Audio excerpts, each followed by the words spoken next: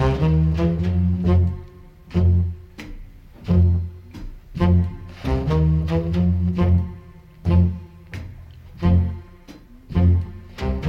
was shopping for a suit the other day and walked into the department store.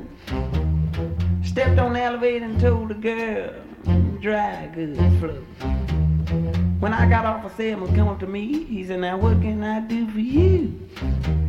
I said, well, go in there and show me all the sport clothes like you supposed to. He said, well, hello, everyone, and welcome to On Location for what is perhaps our most atypical episode up to now, because we're really focusing on a film that isn't necessarily known for its locations, and most of the things we've done in the past, there's been some general accolades that have gone towards the locations in that film. You know, we did LA Confidential, we did Wayne's World. Our last episode was on Punch Drunk Love over at the Auto Body Shop, a place that people go and visit all the time because of its use in the film. But I can't say really the same for what we're here in Reseda to discuss today. Because the film we're about to talk about was generally panned by critics and has a reputation of having racist overtones and just in general, I guess, being a bad movie. A.O. Scott in the New York Times called Eddie Murphy's Norbit a raucous and sloppy comedy and said that too many of the gags are lumbering and graceless. Empire magazine said this stereotype-based comedy from Eddie Murphy in a variety of fat suits is just not enough to make a decent film. Time Out said, even if you go back decades, body fascism has rarely been so brazen or so unfunny. Horrifying. Richard Roper just had a few words. He said, it's offensively bad. Moviefreak.com, I like this one, said that this movie is just sad. So sad, in fact, wow. So sad, in fact, I can almost guarantee that when word of mouth on this one starts to get around, Murphy will end up losing the Best Supporting Actor Academy Award to either Alan Arkin or Djimon Hounsou. Murphy did indeed lose that Oscar for Dreamgirls to Alan Arkin in Little Miss Sunshine. I did find one good review, actually, of Norbit.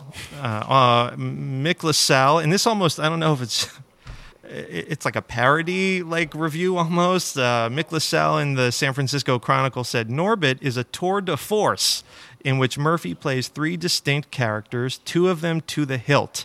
In fact, the only thing that makes Norbit good rather than great is that the title character is a bit bland. Okay. Well, regardless of all of that, Eddie Murphy's star power completely obliterated any poor reviews because Norbit was incredibly successful at the box office. It made over $159 million worldwide on an estimated $34 million budget, according to IMDb. Now, if you haven't seen the 2007 film, it follows mild-mannered Norbit, played by Murphy, who was abandoned as a baby and grew up in the Golden Wonton restaurant and orphanage run by Mr. Wong, who, in a turn similar to playing the old man in the barbershop in Coming to America, is played by Murphy as well. The exterior of the Golden Wonton restaurant and orphanage was built on a movie ranch, and we'll talk about that in a little bit, but the interior was filmed inside the Great Wall Chinese restaurant on Sherman Way in Reseda. If Sherman Way sounds familiar, that's because it's perhaps most famous from its appearance in Boogie Nights. Miss Donuts is right down the street in one direction. In the other direction is the building that housed the Hot Tracks Disco, just a few doors down. The Great Wall itself opened in 1984 and has been used in a number of films, including I Love You, Man. It's in Curtis Hanson's Lucky You. It can be seen at the very end of Drive when Ryan Gosling meets up with Albert Brooks. And actually, I was just told by Winnie, the owner, that it was used the very early part of 2020. They filmed an episode for This Is Us in here. So it's been used quite often. The interior, I think, sets it apart from any other Chinese restaurant in Los Angeles. I would say it's arguably the most filmed Chinese restaurant in LA outside of Hop Louie, which is down in Chinatown. That's been used a bunch. I met today's guest, David Lyons, back in 2019 when I was working on an article about the filming locations for Dolomite Is My Name, which also starred Eddie Murphy. He was the location manager on the film. He won California On Location Award for Location Manager of the Year for an independent feature. Now, you might think, why didn't I do an episode with David on the locations from Dolomite Is My Name? It seems like the natural choice.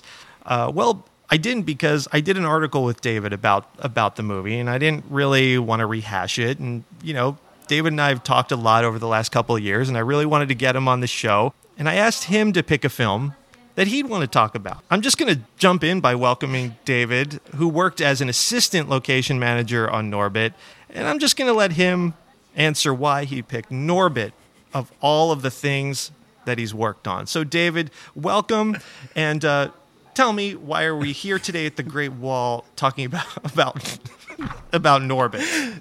Thank you, first of all, for having me here. I'm very excited to be here. But when I think about my film history, and the thing, like, I've worked with Terrence Malick and Wim Wenders and Into the Wild, Mission Impossible 3, like all these, the TV show Community. I have like a decent resume, but nothing makes me laugh harder than telling people that I worked on Norbit. It's such a terrible film on so many levels. And I brought I have never saved location signs from any project I've worked on. But as you saw, I have a framed Norbit location sign sitting behind you. And that has a very special place in my home, right by the front door. Look at it whenever I come and go. It just makes me so happy, and it's one of my favorite things is to take the stupidest things so seriously. And as far as my resume goes, this is definitely the stupidest thing, and I can't wait to talk about it. Well, I was gonna ask you about the location sign from Norbit. So what we're talking about, if you're not sure what we're discussing, it's the yellow sign that you see around anytime anybody's filming, not just in LA, but anywhere. It's the yellow sign with the arrow on it.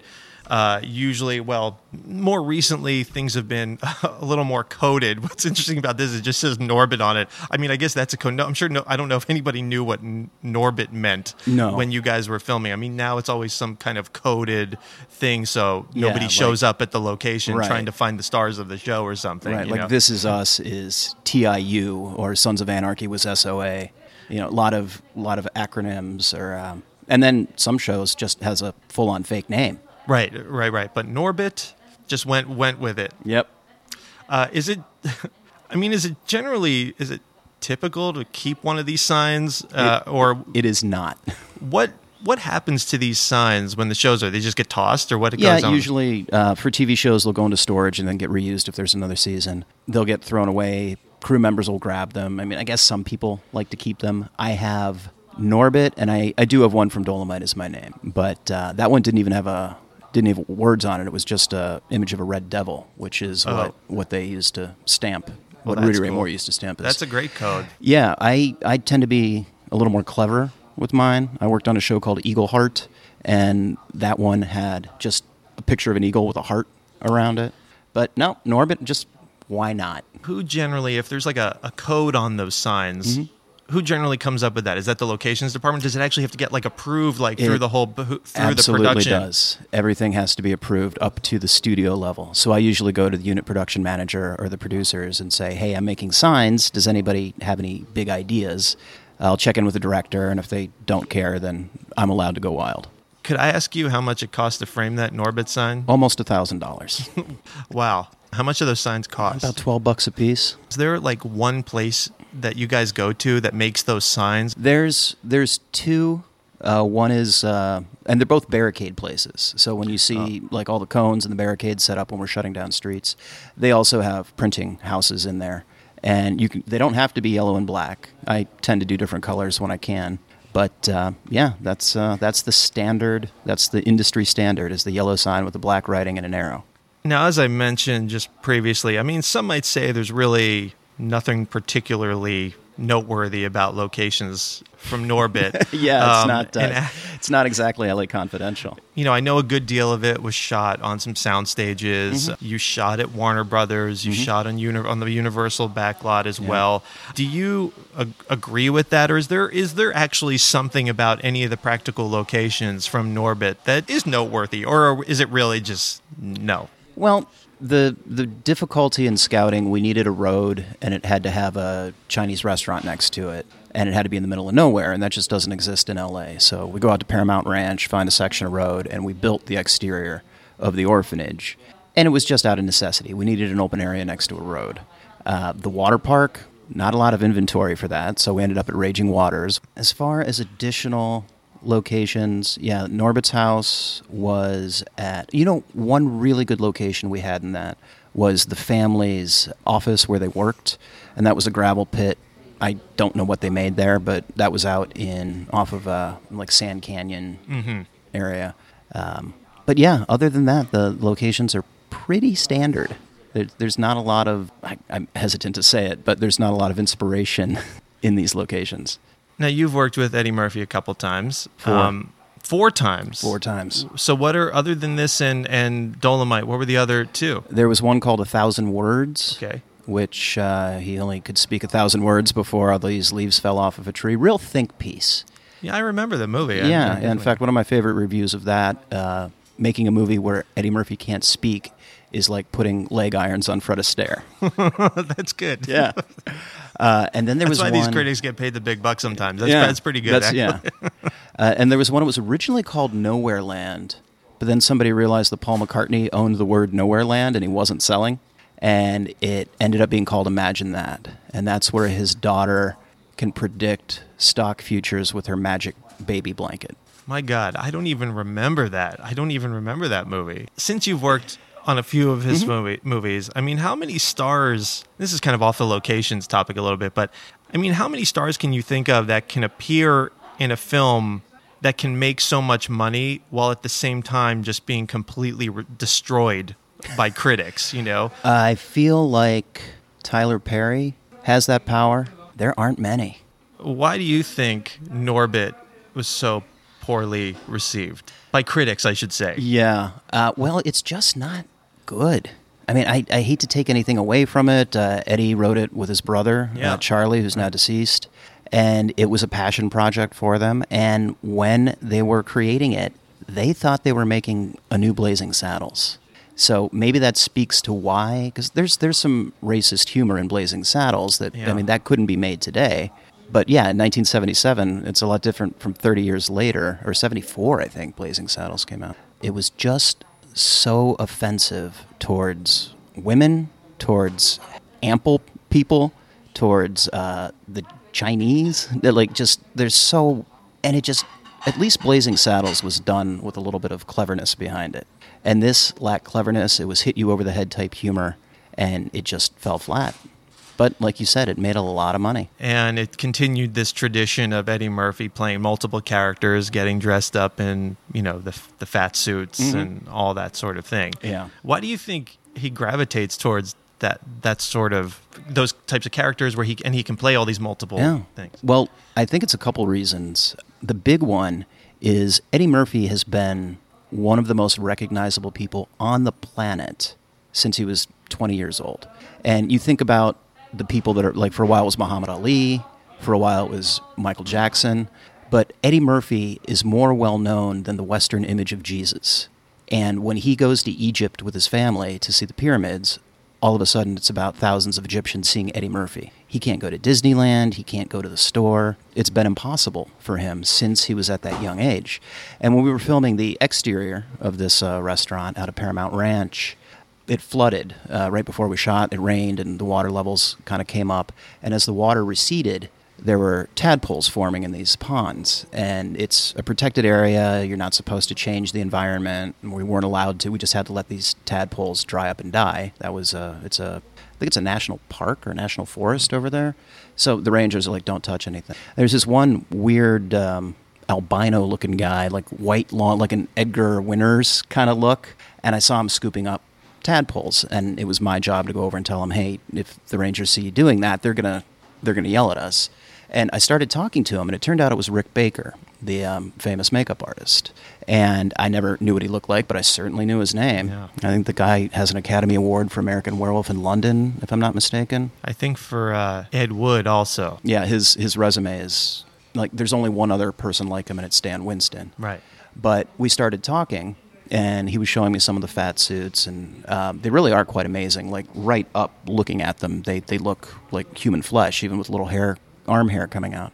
And he told me when he first made the suit, he took it over to Eddie's house, and Eddie put it on and started kind of clowning around in it. And then Eddie said, hey, let's go to the park.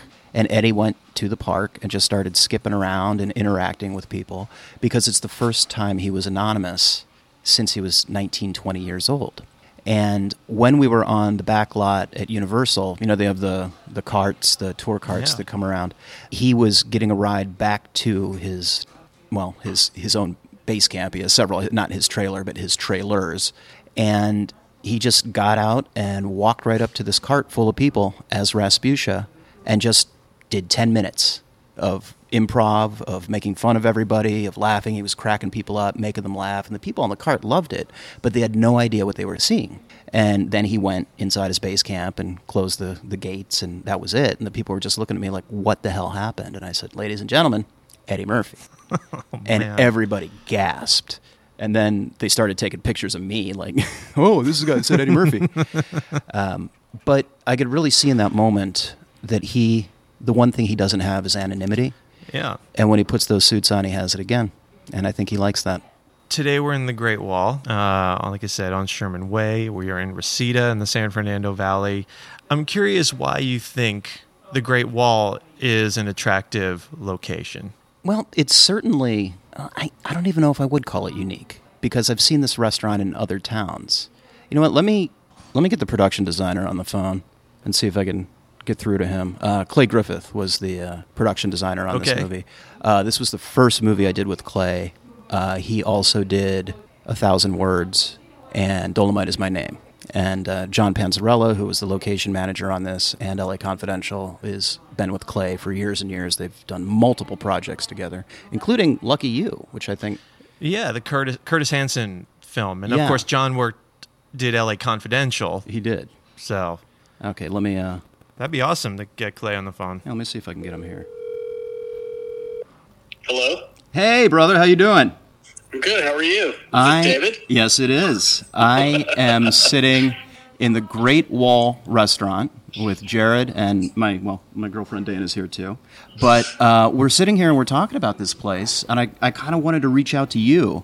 So I know you filmed this on Lucky You. What is it about this place that attracted you, and did you bring it up for Norbit?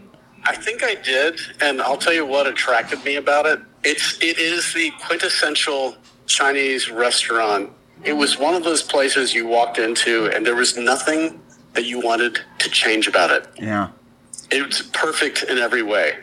And for Lucky You, which it's funny, Lucky You was a complete drama, and Norbit was the opposite effect of being Blazing Saddles. And for some reason, when they were looking at the Chinese restaurant, and we built the outside of it, the orphanage and all that stuff, and we were like, what's the interior going to look like? And I thought, you know what? We shot this place in Lucky You that was cavernous. It's a huge place. Yeah, it's massive. And it's so, from the outside, you wouldn't know. The inside is so amazing looking. In Norbit, it's actually the most dynamic I've actually seen the restaurant, in terms of the lighting and some of the angles and all of that. And I'm wondering what ideas you had for coming in here. I mean, it doesn't just look like you walked into a, just regular Chinese restaurant just in a strip center. Well, the funny thing is, like on Lucky You, we used it because it was sort of this big space that was oppressive, and it could have been anywhere in Las Vegas. Norbit, the idea was that we were shooting a comic book story, a complete fable.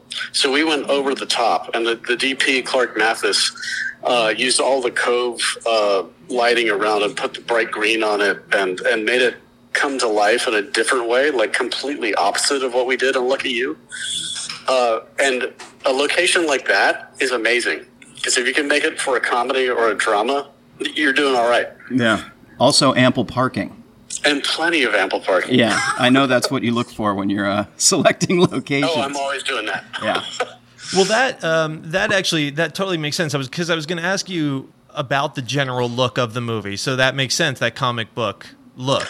Yeah, we were bright, primary colors, little way more over the top than we thought we should be. But that was the point of saying that Norbit is such a strange comedy that you wanted to make sure people knew that it wasn't real. Well, and speaking of that, the last thing I want to ask you before we let you go, because I know you've got a busy schedule on location, what is your general feeling of this film? You know what? When I first read the script, I just kept laughing.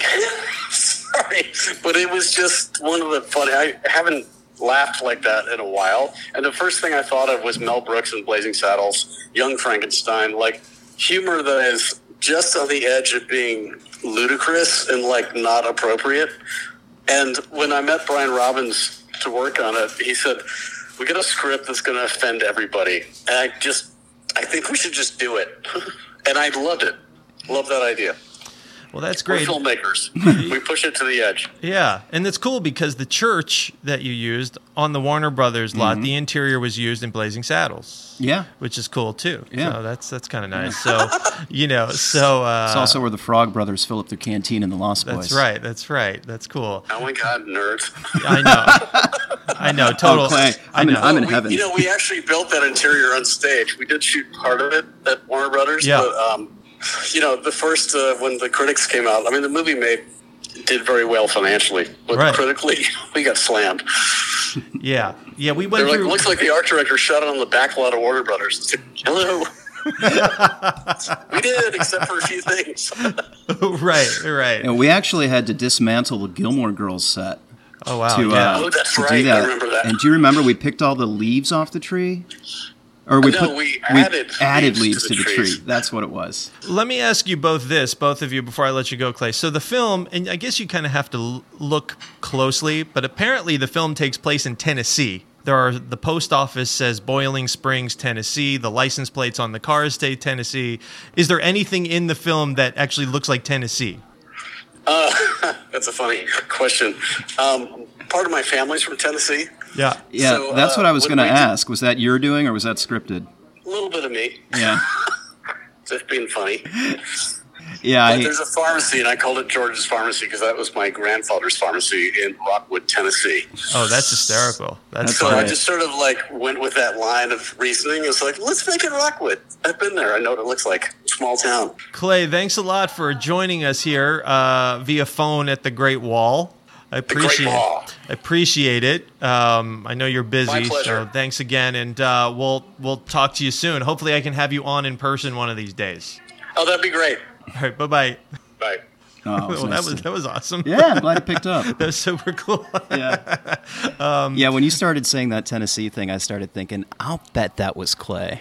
So the funny thing about that too, and this is again, you kind of have to stop the film and kind of freeze frame things like I was doing going through, is that, you mentioned Raging Waters. Mm-hmm. When Rasputia goes in, before she goes through the turnstile, there's the ticket taker guy. Mm-hmm. And his hat says Raging Water, San Dimas, California, right? But but they're all in Tennessee, you know what I mean? Apparently, But I don't remember the contract exactly, but I would imagine there was something about using Raging Waters that we had to call it Raging Waters, or like they wanted the promotional. I mean, is there ever a situation where a location wants you to use their name and you can get it a little cheaper if you're willing to promote what the place actually is? It can happen. It doesn't happen as much as it used to. And frankly, it's because reality television has kind of ruined that, where they'll come and say, hey, we'll feature your place on our show. And then nobody ever watches the, You're Not the Man I Married or whatever the horrible reality show is. And it just doesn't work as well as it once did. Right. But if you're making a franchise movie, if you're making part 3 of something, and it's like say, I'm trying to think of an example off the top of my head, but like Beverly Hills Cop 3, and hey, we're going to make this movie. We know it's going to be a hit. Will you let us use your name? But in the grand scheme of things, I feel like that it was probably maybe $10,000 a day to shut down Raging Waters on an off day. And for a $34 million movie, that's not going to break the bank for a location. I think this one probably cost more than that. Was it during their season? It was like on a Monday, and it was cold. It might have been before they opened for the summer, because I remember we had all the background in swimsuits and everybody was freezing. And the look of it was changed specific, I feel like, to the movie. There was all of a sudden this like tiki theme there, which I don't believe is the actual look of Raging Waters. It's not. That was what they decided to do, what they decided to put together.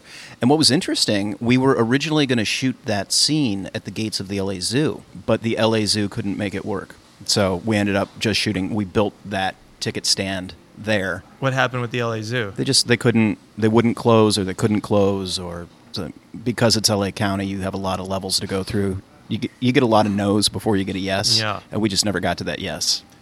We kind of bonded, I feel like, in a sense, when we were doing the Dolomite article, because not only did we both kind of discover the Dolomite Rudy Ray Moore thing as teenagers, just kind of browsing the video store rental shelves, but we generally both have an interest in filming locations as a fan. Yes, very much. I think that's great. Anyone that's ridden in a car with me is like, we get it, Dave. Is it typical for a location professional to also just be a fan of locations as they appear in other movies? I have not met another location manager that gets as excited about it as I do. We'll sit around and discuss things, but like you mentioned, This Is Us filming here, the location manager on that's a good friend of mine. We both worked together on a couple Eddie Murphy movies. But I was excited about being on a backlot at Paramount. I was like, dude, this is where they shot Breakfast at Tiffany's. He's like, oh, okay. Come on, man.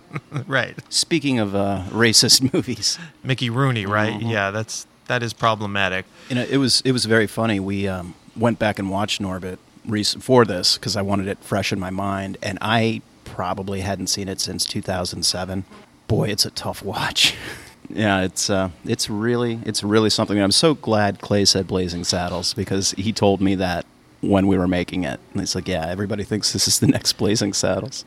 If they made this movie in the 70s, would we be talking about the same controversy over this movie, do you think? Or is it just that Mel Brooks and Richard Pryor writing Blazing Saddles have maybe a more elevated sensibility with this type of thing? I think it was definitely a more elevated sensibility. Eddie Murphy and Charlie Murphy, I'm trying to think of how to say this. They don't have Eddie Murphy is a genius. No one's questioning that. But when it comes to writing scripts, it's not Mel Brooks and Richard Pryor. I think there is an inherent intellect to Mel Brooks' scripts that comes through, and that intellect does not come across in Norbit. You're not from L.A. You moved out to L.A. from where? I grew up in Kalamazoo, Michigan. When you first came to L.A., did you immediately start going to look for locations? I absolutely did. I went and found Dolomite locations. I spent a lot of time at Forest Lawn, like celebrity hunting. Mm-hmm. And then this is kind of an interesting story. When I was offered the pilot for the TV show Community, but I didn't want to do it because I was doing like a Nancy Meyers movie at the time, and I didn't want to leave just to do a pilot. And the showrunner on that is a guy named Dan Harmon, and he's an old friend of mine. And we were hanging out, and he asked me what I'd gotten up to that day. And I said, well, I was kind of bored, so I watched Double Indemnity, and then I went out and found all the existing locations for it. And he said, will you please be my location manager for this series? Because his location manager that day had said, Dan had asked him, how do you like your job? Because he knew it was the same job I do. And the guy said, yeah, it's fine, but honestly, I'd rather be surfing. And at that point, Dan was like, all right, I'm taking Dave Lyons out and seeing what he's available to. But yeah, because that's what I would do in my free time, is I'd go and find a location. And I've just always done that. Even before I knew I wanted to get into locations, that was a free thing I could do in Los Angeles when I was a broke production assistant, saving up my money to try to eat.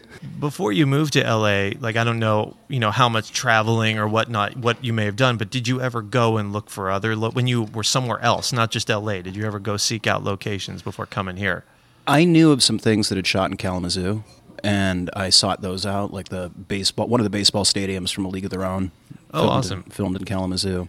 I did live in Indianapolis for a while, and I was actually in the background in Hoosiers because they shot at my high school gym, or my junior high gym, and 8 Men Out shot at our local ball field. So I was very aware of locations, but didn't really go driving to find them. At what point did you know that there was actually like this job, you know, that there was somebody who actually went, especially because when you look at older films, I would say pre-1980s, you don't generally see a location manager credit on movies. Once in a while you might, even though there actually was a location person. So at what point did you become aware you knew, oh, there's this job that actually goes out and finds these things? The first time I really understood it, I was a production assistant on a TV show called Without a Trace. And, you know, I just stand at the end of a street and yell rolling and cut and tell people, hey, you can't walk there. You know, real exciting stuff.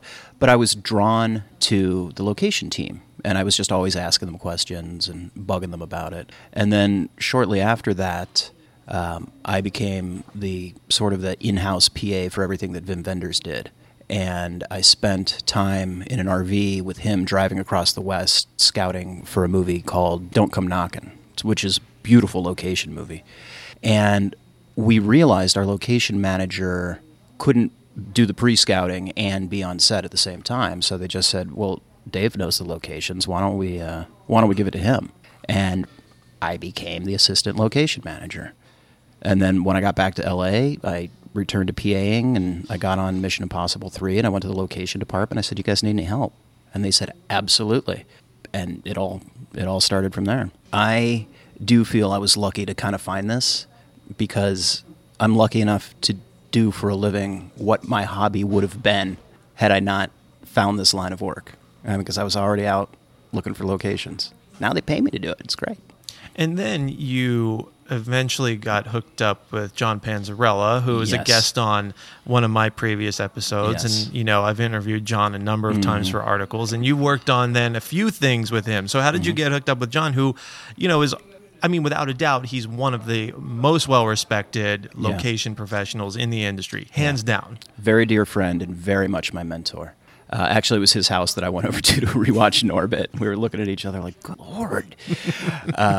But there is a location manager named Michael Chicky, who's pretty well known. We're kind of the same level of, we do like work on the same size projects. I think that's fair to say. And he was John's assistant. And John offered him a job on the Oliver Stone movie World Trade Center. And Chicky couldn't do it, so he said, well, here, there's this Dave Lyons kid. Why don't you do that? And then after working with John for a couple of weeks, he called up Chicky and said, thank you so much for introducing me to Dave Lyons, because now I never have to hire you again. And boy, do I love bringing that up to him. And then John and I did World Trade Center. We did Norbit. We did Charlie Wilson's War. We did those other two Eddie Murphy movies together, and we did Nancy Meyer's It's Complicated.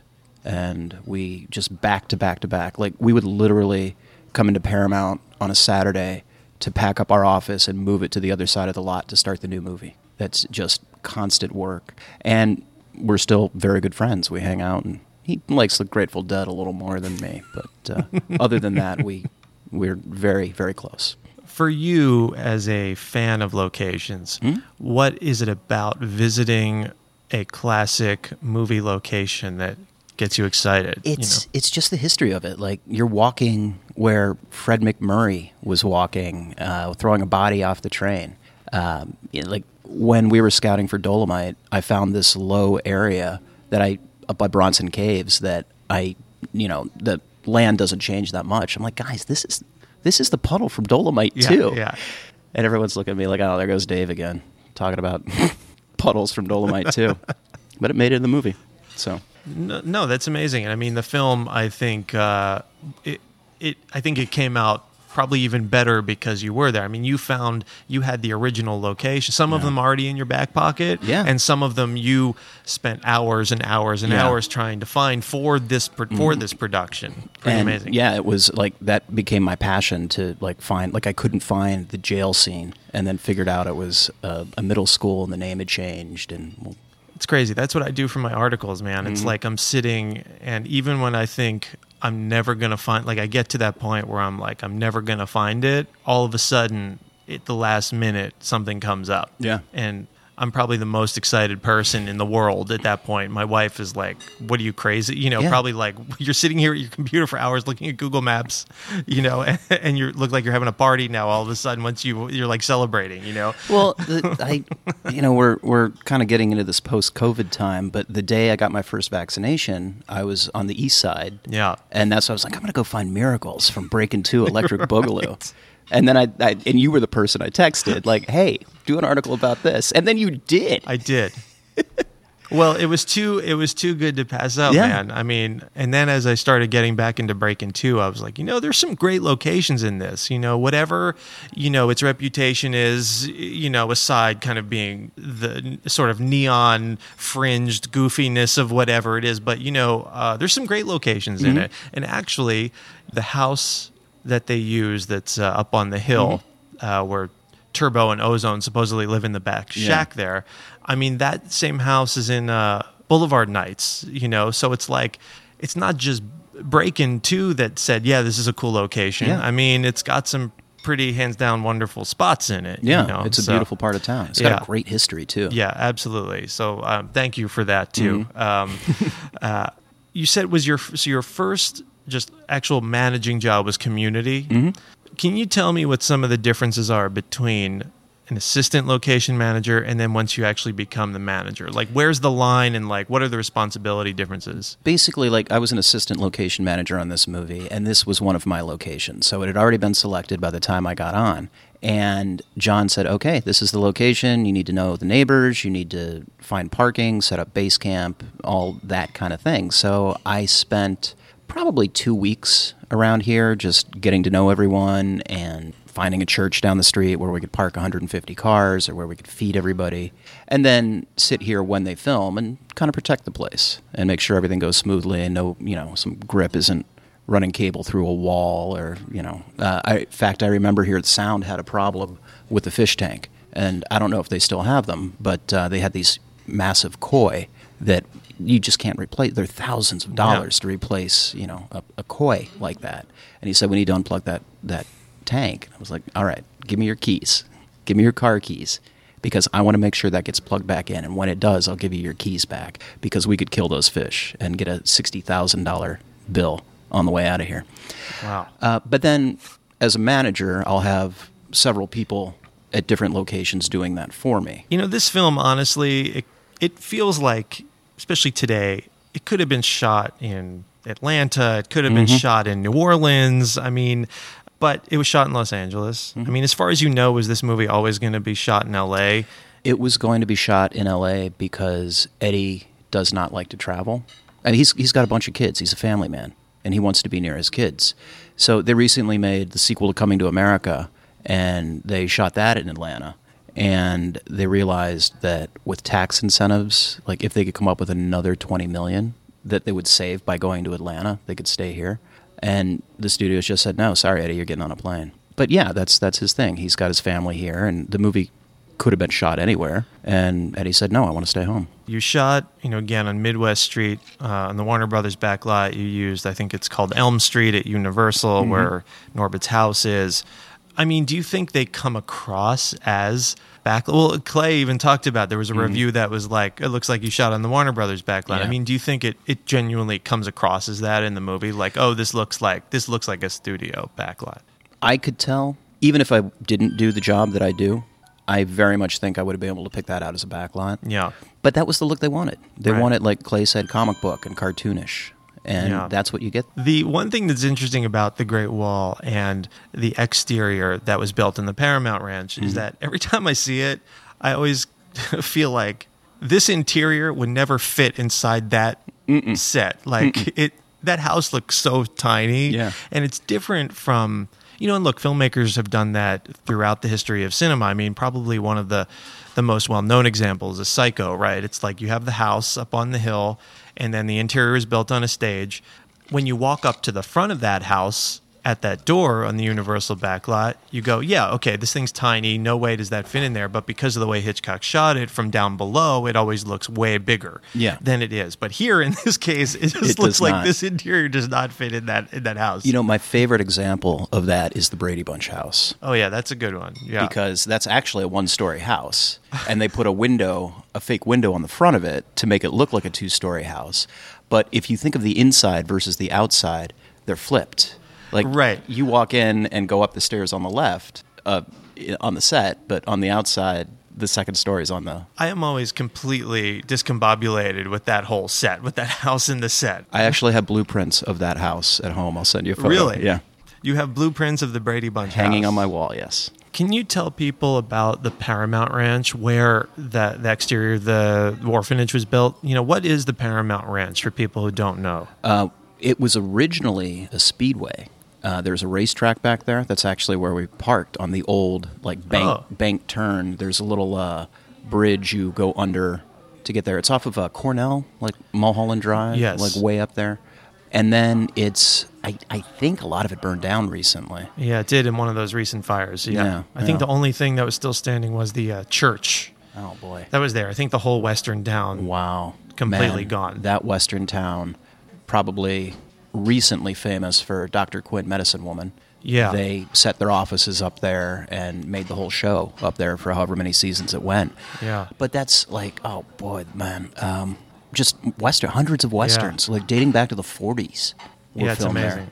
And it's kind of funny. We had Eddie Murphy's base camp up at the Paramount Ranch by their old train station, and the day after we left, they found about 150 rattlesnakes under the train station where we were all just hanging out, sitting. Eddie Murphy was in there, and just like could have been real bad. What is it like going out to a location where you know Eddie Murphy is coming? You know, like what kinds of protocols are in place? You know, we're talking about one of the biggest stars in the world. Mm-hmm. He has a group of people that have worked with him for a very long time, and because I've done 4 movies, I know them very well. And they're fantastic. They say, well, we need this done, we need that done. And it's not egregious. It's not, I mean, he's not asking for, like, bring me a dictaphone and, you know, a melted iceberg. He wants, you know, he wants his area to be clean and safe, and that's what we provide.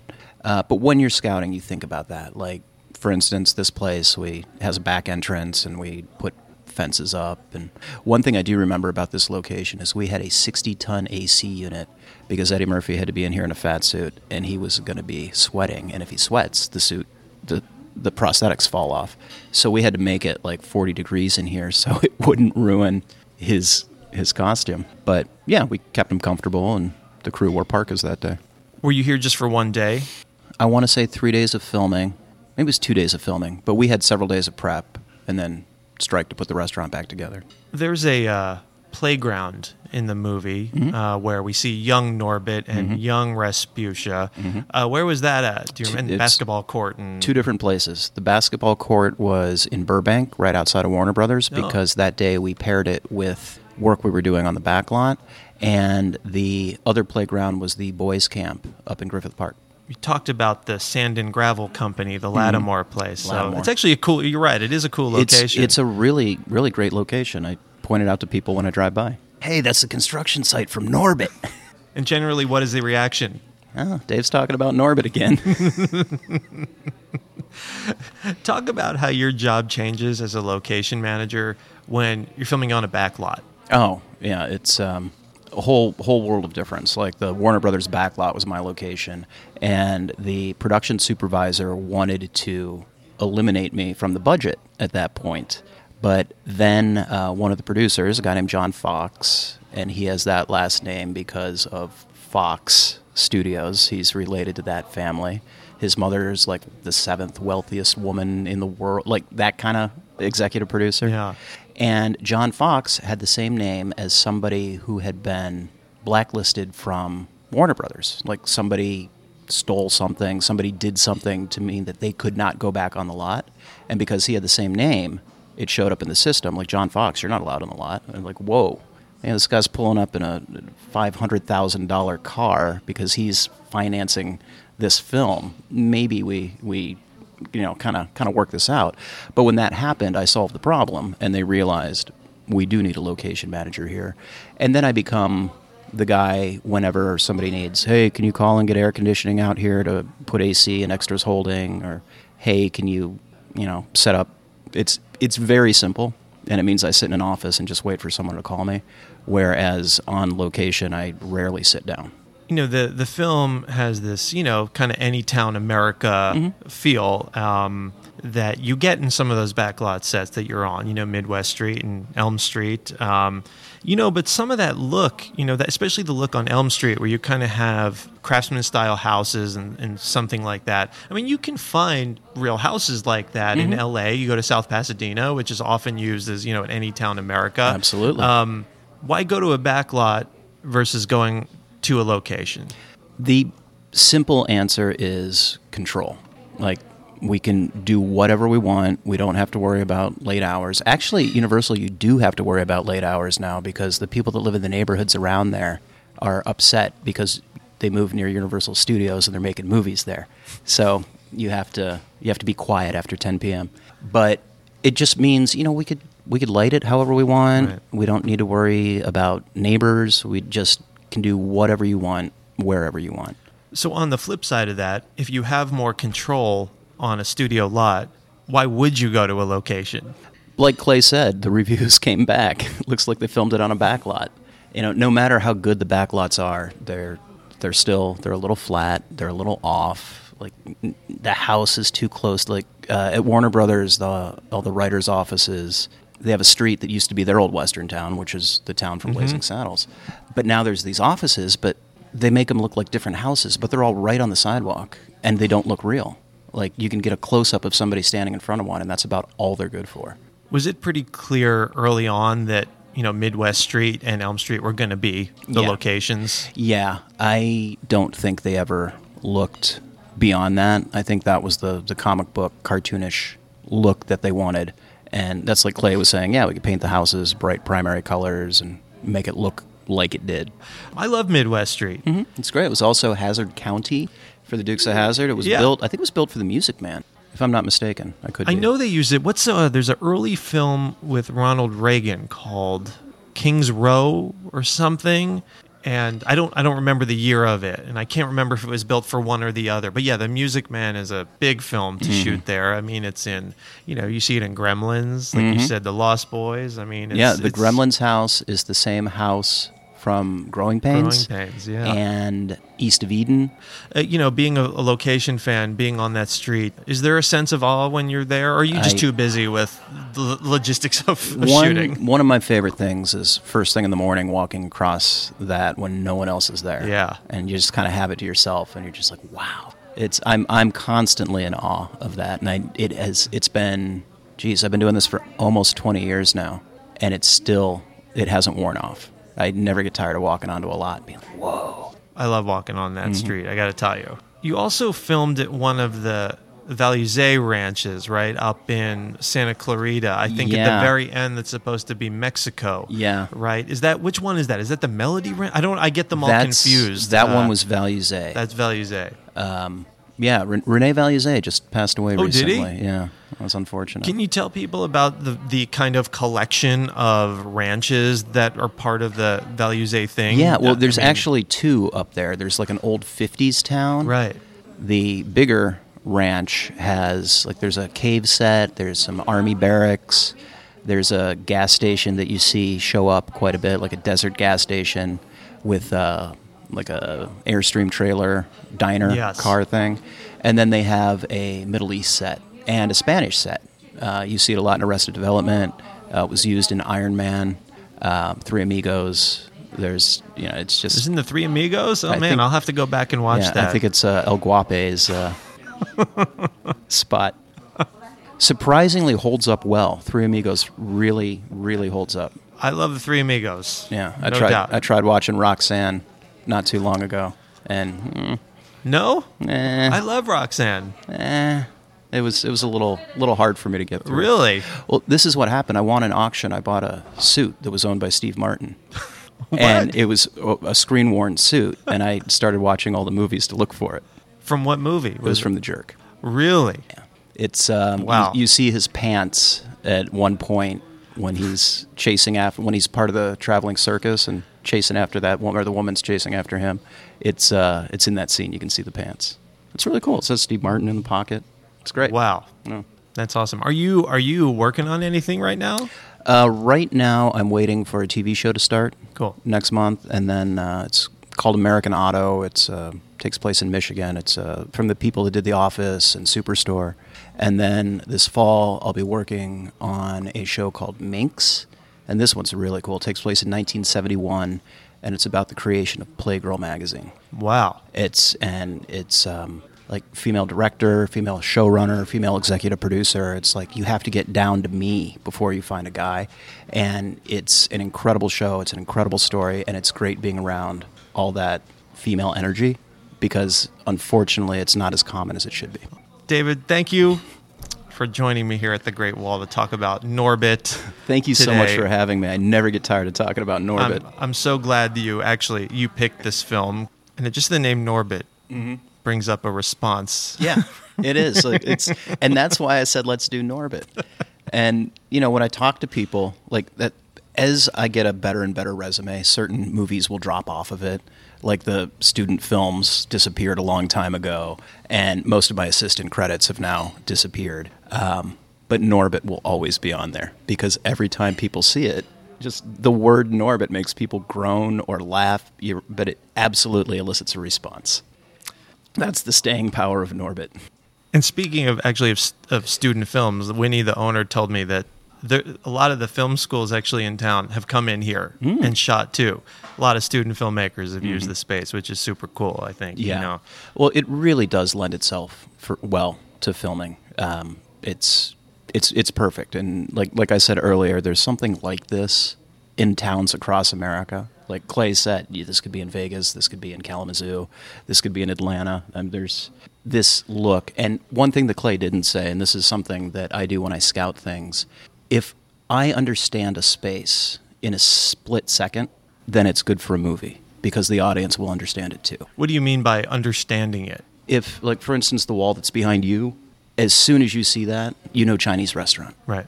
And that goes so far with directors and production designers. Like, if they can understand it in a second, then the audience will know it as well. Do you remember anything about any other Chinese restaurants that were looked at or considered for this in Norbit? There were a couple because you can't just show one. Sure. You'd show them a couple crappy ones and then show them the good one. The good one. But look at this one. Yeah.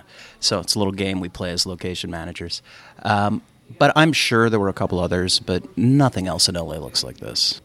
I do really want to thank Winnie here at the restaurant for letting us record this episode today. And I would say this is a great location. And, you location professionals that may be listening, if you're looking for a Chinese restaurant location, definitely stop by the Great Wall. It's very film friendly here. She's very excited about the prospect of more productions coming in to film.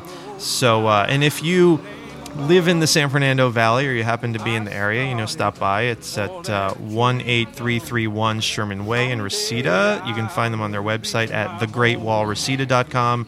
Their phone number is 818-996-8900. And actually, we drive by the restaurant on my San Fernando Valley film tour, and almost every time there's somebody on the bus that says they love the food here. So definitely stop by. Make sure to follow us on our social media. You can visit our website, onlocationpodcast.com, for all of our details and information on our film tours. Thanks for listening and joining us on location. See you next time. I'm standing in a safety zone. So many times I stand alone. And if you want to get to heaven, whoa, you better stay in the safety zone.